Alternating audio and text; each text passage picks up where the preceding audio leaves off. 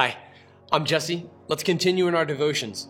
You'll notice that as we start with Acts 24:17, that we're doing things a little bit differently. That's because I felt like this week's curriculum, the opportunity for families and groups to get together and discuss as we apply our lives to the text together, I thought that that should really focus on the verses immediately previous to this one because it brings up, especially an opportunity to discuss fake news. And I think that's really prevalent today.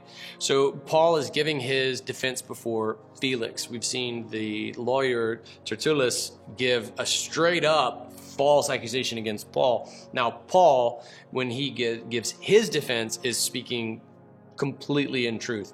He's going to be forthright about everything, including the big, bright, red flashing button that he pushed right in front of the Sanhedrin. You know what that is? That most controversial thing you could ever possibly say? Well, Paul said it, and I was going to recount that to Felix. This is Acts 24, beginning in verse 17. After many years, I came to bring charitable gifts and offerings to my people. While I was doing this, some Jews from Asia found me ritually purified in the temple without a crowd and without any uproar. It is they who ought to be here before you to bring charges if they have anything against me. Or let these men here state what wrongdoing they found in me when I stood before the Sanhedrin. Other than this one statement I shouted while standing among them, "Today I am on trial before you concerning the resurrection of the dead." There it is. That's the bright red flashing conflict button that Paul slammed down with his fist. We talked about this in our sermon this past weekend about the deep roots of the schism between the Sadducees and the Pharisees. Paul knew this and he pressed the button hard. And as a result, the Pharisees were a part of the crowd saying, "Wipe this man off the face of the earth, get rid of him. He does not deserve to live," to, hang on a second, maybe an angel or some spirit has spoken through him. They actually come to his defense. So he's recounting his innocence on all charges. He even brings up the controversial thing that he did during that dispute. Here is Felix's response in verse 22. Since Felix was well informed about the way, that's Christianity, he adjourned the hearing, saying, "When Lysias the commander comes down, I will decide your case." He ordered that the centurion keep Paul under guard, though he could have some freedom, and that he should not prevent any of his friends from meeting his needs. So, things go pretty well here. Felix is going to bring his sister, or his wife rather, Drusilla, who is Jewish, to hear Paul later on. Now, Felix may not be actually listening all that well. He may be kind of secretly hoping for a bribe, but this is Paul's opportunity nonetheless. Paul recounts with full integrity exactly what took place. It doesn't free him from prison, but his complicity and also his rights as a Roman entitle him to some fair treatment while he's in prison, where his friends can come and meet his needs, where he's taken care of by the family of God, even while he's in prison. I think that's beautiful. So I see this as analogous to a Christian today, especially in the Seattle context, wherein if you share your faith and it gets you in hot water, you don't recant it, you don't walk it back.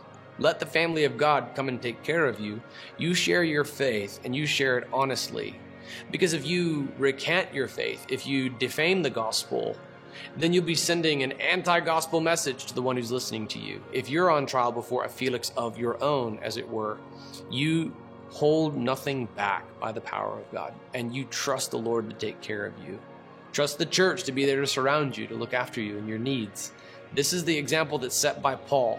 And as Christians today in the Seattle area, this is what we do. We share the gospel regardless of the consequences. We share the gospel forthrightly, never recanting, not compromising one iota. No one has ever been saved by a compromised gospel presentation. And we trust the people of God to be there for us, to meet our needs in the meantime.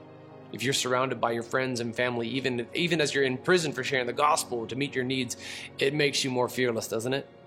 It's so cool because Paul's worst case scenario was being lived out right here. He's in prison, but even in the midst of it, God's taking care of him. If Paul can share his testimony in this worst case scenario, you and I can share our testimonies in this worst case scenario. Because be honest and be real. Your worst case scenario, 99% of the time, is just like an awkward social encounter. Isn't seeing one person saved worth a million awkward social encounters? Absolutely is. Look what Paul did in his circumstances, and think about what you and I could do in our circumstances. It's beautiful to behold. It's exciting to imagine. Because if every member of the Redemption Church leads just one person to faith in Christ in the next year's time, we double in size. This is how revival starts. This is the book of Acts. It's happening today. Let's live this out together. Are you ready? Go.